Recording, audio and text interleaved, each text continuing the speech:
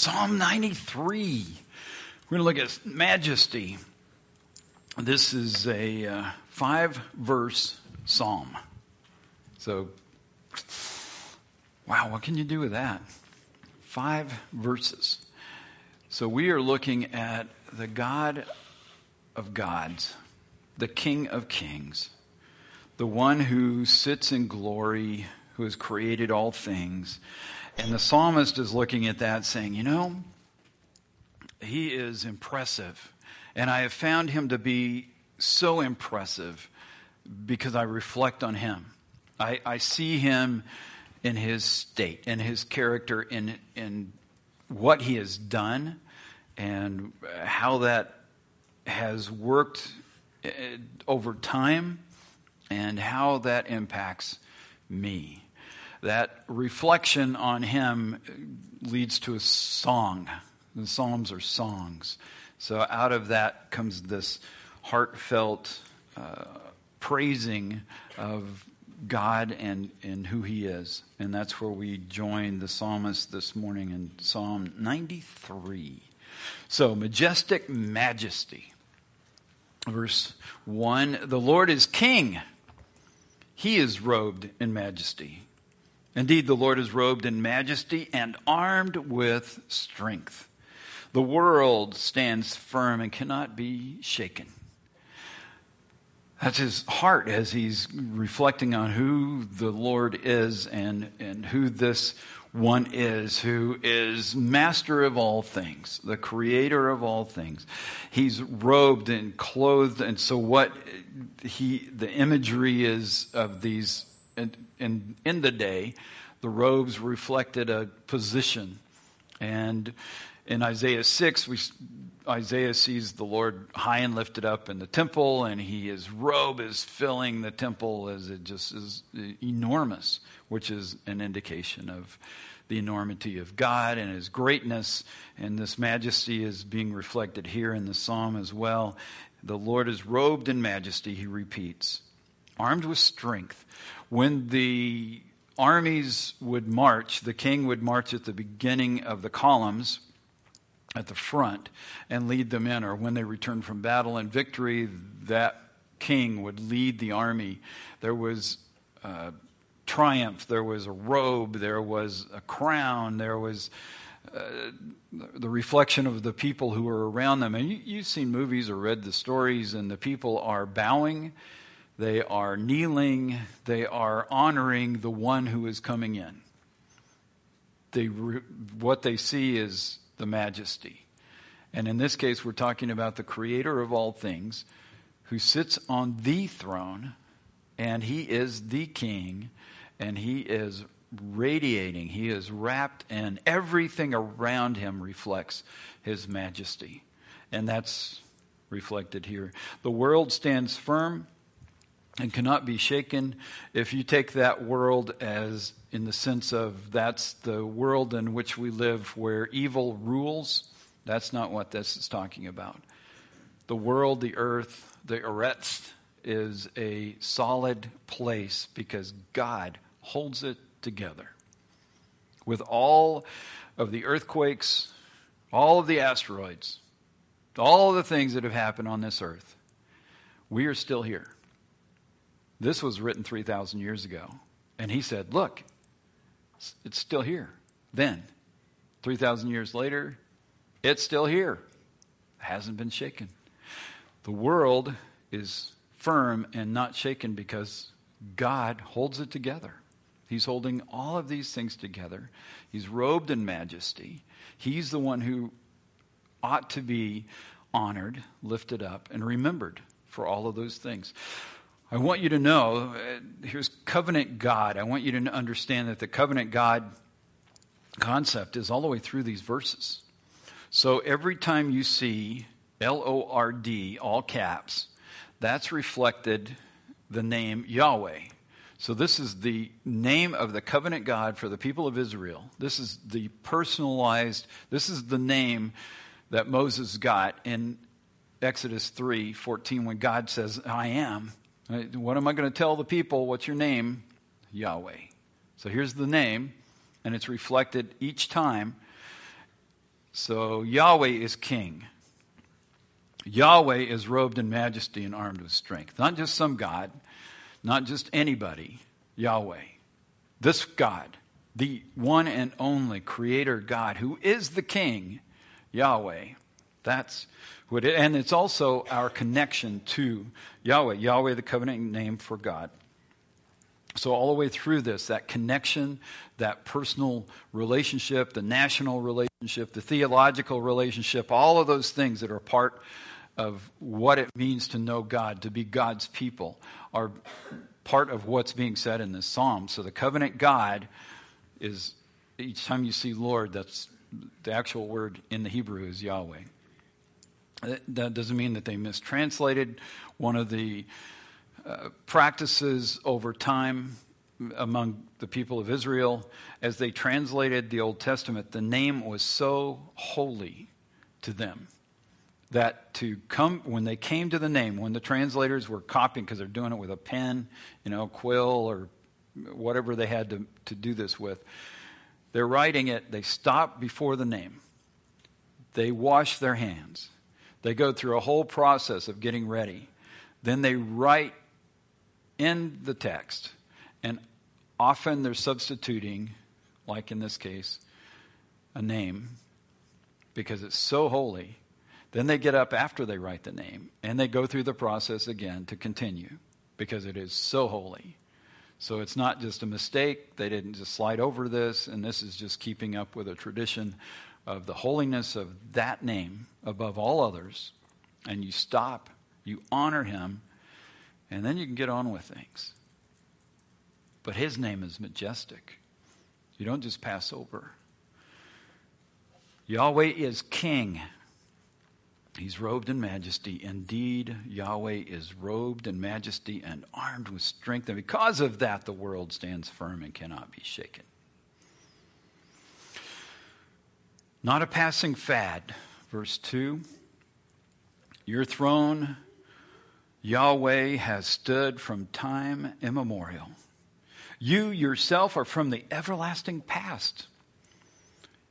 He's not just coming and going. He's been around and reflecting back on what he has done and how we got here, how history has formed the place that we are in matters. God has been at work for generations. He built this universe and he's placed us in it, and we are recipients of all that was here. We didn't come and create anything. We didn't make the earth. We don't put the clouds in the sky. We didn't make the sun. He's the one who put all of that. We show up, and it's here. He has been at work, and he has been in charge, and he is accomplishing his purposes. And this is reminding us in this psalm that his throne is established. It's not fluctuating. It's not sometimes he's on, sometimes he's off. Sometimes he's in power, sometimes he's not. He is there on that throne and has been from time immemorial. He continues to be that God. Your throne, O Lord, has stood from time immemorial. You yourself are from the everlasting past. So just understanding the timelessness of God. So you put that picture, this God who's created everything. He's on the throne. He's the king. He is robed in majesty. He's holding the earth. All these things are held together because of who he is, and what he has done. Then you come upon verse 3, which is where we start finding ourselves. This is the time when we look at these things, life becomes very real. Threatening seas. So in Psalm 93:3, the floods have risen up, Yahweh. The floods have roared like thunder. The floods have lifted their pounding waves. This imagery is huge for the people of that day.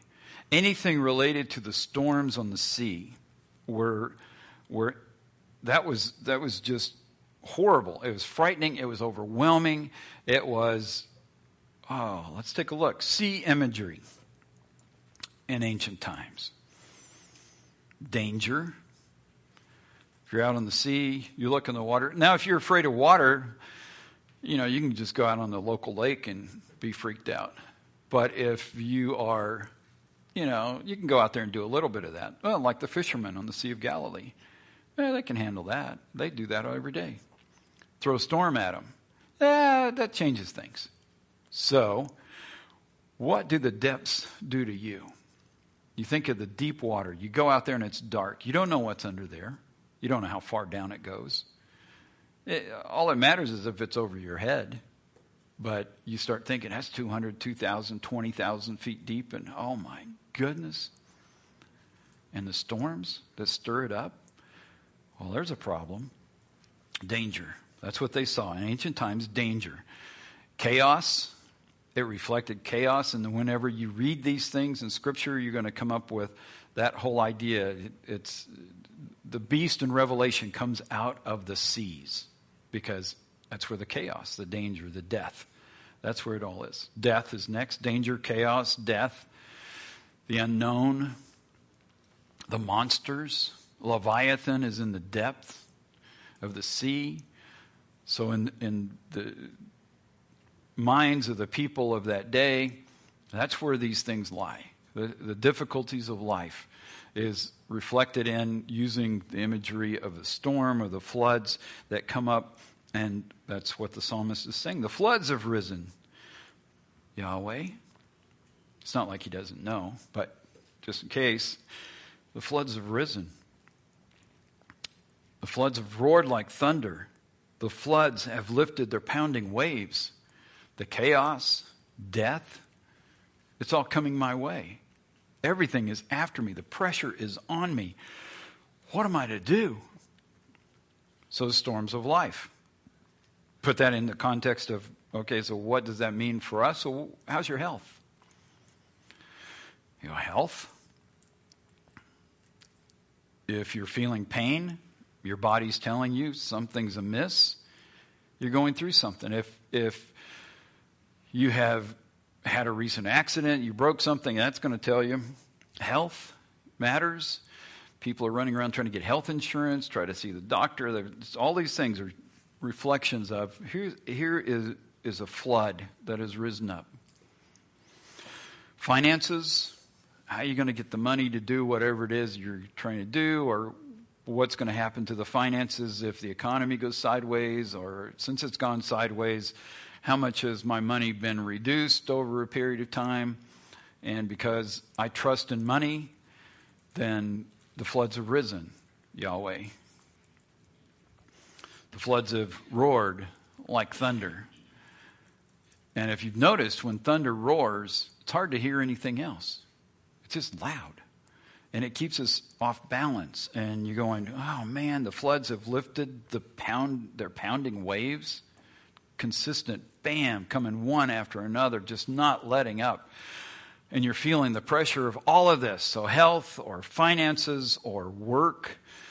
If you have a job that you're doing and it's just frustrating, or you're just feeling pressure at work, then there's some of that. Or you're looking for work, that can be part of it. Or school, if you're in school and you're trying to get things done and want to finish a degree or get through a class or a year, and you're looking for another, whatever else is coming up. School can be a pressure for some. Marriage just weighs heavily on some. And to get married can be a pressure. It can be a wave. Once you're married, a whole bunch of more waves, and the pounding waves, and they're relentless, and they're not letting up, and the pressure's on. Oh, Yahweh, the waves, the storms, the pressure, pounding pressure. Family. You got to get along with family, right? Doesn't always work. Why not? There's these waves, these pounding waves that just won't stop. What do you do with that? Oh, Yahweh, the storms have risen up. Because he doesn't know. Yeah, the waves are coming. Friends 1 minute, not friends another. The pressure of it going well or not going, and communication breaks down, and oh my goodness, the storms. Government, there's a pounding wave. Floods have lifted up their pounding waves. Mental strain, mental things, emotional things, pressures that come and we internalize, and then we're hurting and we're feeling it, and it's holding us back. It's blocking us from things, and it's, again, relentless, pounding, stormy waves. The floods have risen, Yahweh. Future is uncertain. What's coming? What's around the corner?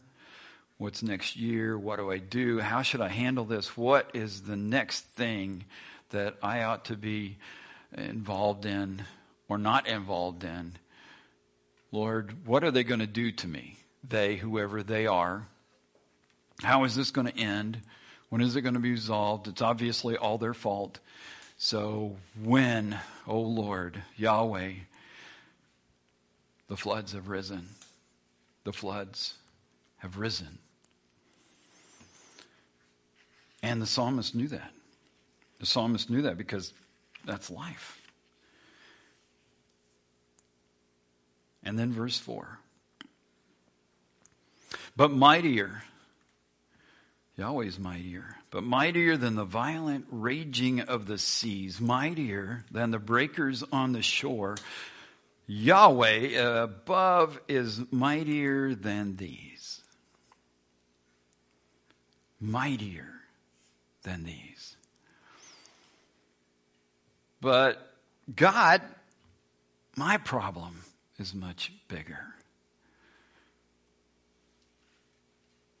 Come on, Lord. My problem is bigger than anything you've got. You don't feel what I feel. You don't see what I see. You don't know the pressure I'm under. You don't know how this needs to be turned around. It needed to be turned around last month, maybe last year. It just needs to stop. And you are doing nothing about it because my problem is bigger than you. And the psalmist says, but mightier than the violent raging of the seas, mightier than the breakers on the shore, Yahweh above is mightier than these. All of it. Any of it.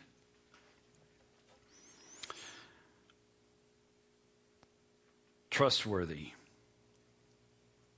Verse 5. Your royal laws cannot be changed. Your reign, Yahweh, is holy forever and ever. Your royal laws cannot be changed. Your reign, Yahweh, is holy forever and ever. He is unique. He is continuing from of old into the present, into the future. And he is holy, unique. He is different. He is one of a kind. He is the one on the throne. He is the creator. He is robed in majesty. He reigns. And nothing has changed. And his royal laws cannot be changed. And there is a Middle Eastern tendency, Mesopotamian laws. If a king wrote the law down, then that's the law. And you go through Esther and you go, oh, there's a problem here. And the problem in Esther is the king wrote a law and you can't change the law. And so it becomes a huge problem, which is why it's worth reading Esther, because it's such a cool book and it provides a way around. And I'm not telling you what it is. So the royal laws cannot be changed. Let's think about that for a sec. But we're going to do immutability of God, because he's pretty amazing. And this is one aspect that maybe you haven't thought of in a while. From Malachi chapter 3 verse 6, I am the Lord and I do not change. He's not changing. He is Yahweh, and he's Yahweh at the beginning, the middle, and the end. He's Yahweh, unchanging.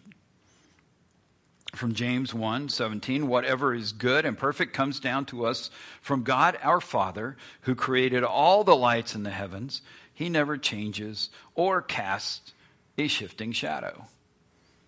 So if you go outside and you watch the tree, you watch it in the morning, check it at 7, check it again at noon, and you check it again at 7 in the evening, and the shadow's in a different place, shifting shadow. He doesn't change. He doesn't have a shifting shadow. There's no movement from one thing to another. He changed his mind or he made a mistake. He's got to go back and fix it. No, and here's why some of this is going to be helpful. God is not moody. You ever dealt with moody people? One minute they're with you, next minute they're not. You don't know which one you're dealing with. You get them up in the morning and you go, oh my gosh, you get about 2 hours before they're human. Then you get through that, and then you got to deal with them later. And they didn't have enough protein, so now they're hangry, and they're yelling at you by 2 o'clock in the afternoon. Oh, no, it's nap time, so now they're sleepy. You love moody people, don't you? Because you don't know what you got. It's changing all the time, back and forth. You go, you don't know what to say. You don't know what will make them happy. You try to make them happy, and that's not the thing they want, so they bite your head off. Guess who's not like that? God. It's not moody. He does not change. And he is not moody. God is not influenced by the crowd. He's not looking at Facebook to figure out which way he should go or who he should vote for. God is not influenced by the crowd because he's the Lord and he does not change. God is not good one minute and bad the next. Well, I was saying all these nice things, and 93% of the time I've said really nice things. It's just that 7% where I really just, raged. If you've caught the 7%, how'd that feel? You're on the receiving end. And what if you're dishing it out? If the Holy Spirit convicts you of that, which he will, ought you to do that and just eviscerate people. 7%. But 93%, pretty good. God's not like that. He's not good one minute, bad the next. He's God. Does not change. Whatever is good and perfect comes down to us from God our Father, who created all the lights in the heaven. He never changes or casts a shifting shadow. God is not acting by human frailties. He's not one of us. He created us to be like him, to have character like him, to be solid, engaged in truth, righteousness, doing good, being good. He's made us to be more like that. Not changing, not blowing up. I am the Lord, and I do not change. So his reign is holy forever and ever. So what about the royal law? Because that could be problematic for us trying to understand, what is he talking about here? Because I like shrimp, and maybe I just messed up, and that law says I'm not supposed to have shrimp, so now I'm in big trouble. Royal law. James 2:8. Yes, indeed. It is good when you obey the royal law as found in the Scriptures. Love your neighbor as yourself.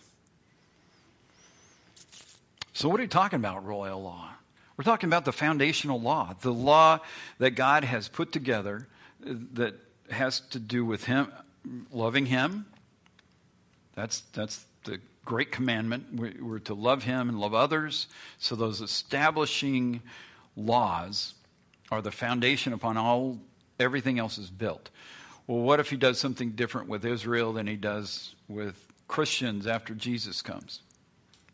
It's not addressing ceremonial law, which is part of what he gave Israel. He took that away when Christ came and went a different direction with the church. He's got different things in different eras for different people to accomplish his purposes, which are back to the foundational. What's it like for God to love us? What's it like for us to love God? What's it like for us to love one another? We're supposed to really amp that up. How are we supposed to love another person in Jesus? So let me give you a new one. Love like I do. You go, wow. Okay. That love like, I'd want to be loved. That's I can kind of figure that one, but love like you do, that's raising the bar. Yeah.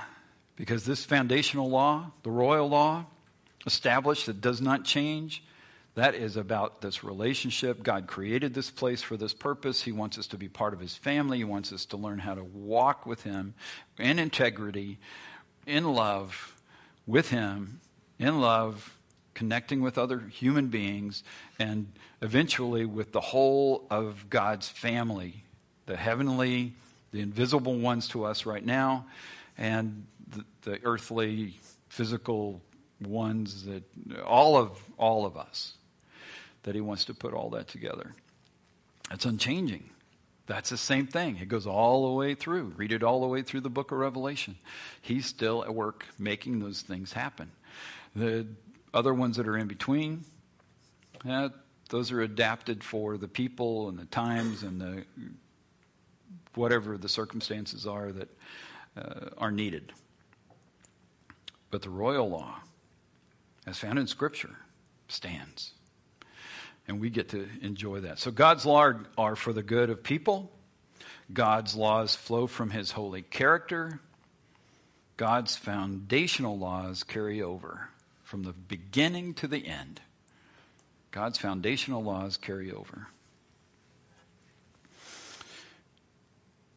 Your royal laws, he's trustworthy. Your royal laws cannot be changed. You reign, Yahweh, holy forever and ever. So here's some ultimate things. Yahweh is above all. Yahweh is above all. Nothing and no one is greater than Yahweh. Nothing and no one is greater than Yahweh. Yahweh is unchangeable and has established the unchangeable. Yahweh is unchangeable and has established the unchangeable. No problem or person on earth is greater than Yahweh. No problem or person in heaven or hell is greater than Yahweh. So what is your problem? What is your problem?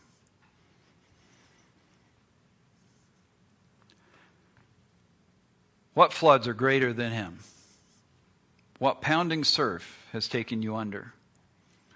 What is it that you think God has failed on, where he has not known, where he has not come through, where he doesn't know how to handle something that is unique to you? Because your problem is greater than what he can offer. Your truth is better truth than the truth of the one who is truth. Doesn't that seem problematic? Yahweh is above all. There is no one, nowhere, no thing greater than Yahweh. And he has established all things, and he is unchanging. You can trust him. Trust him in the tough times when the floods come. The floods will come. If you haven't seen one lately, just wait a couple days.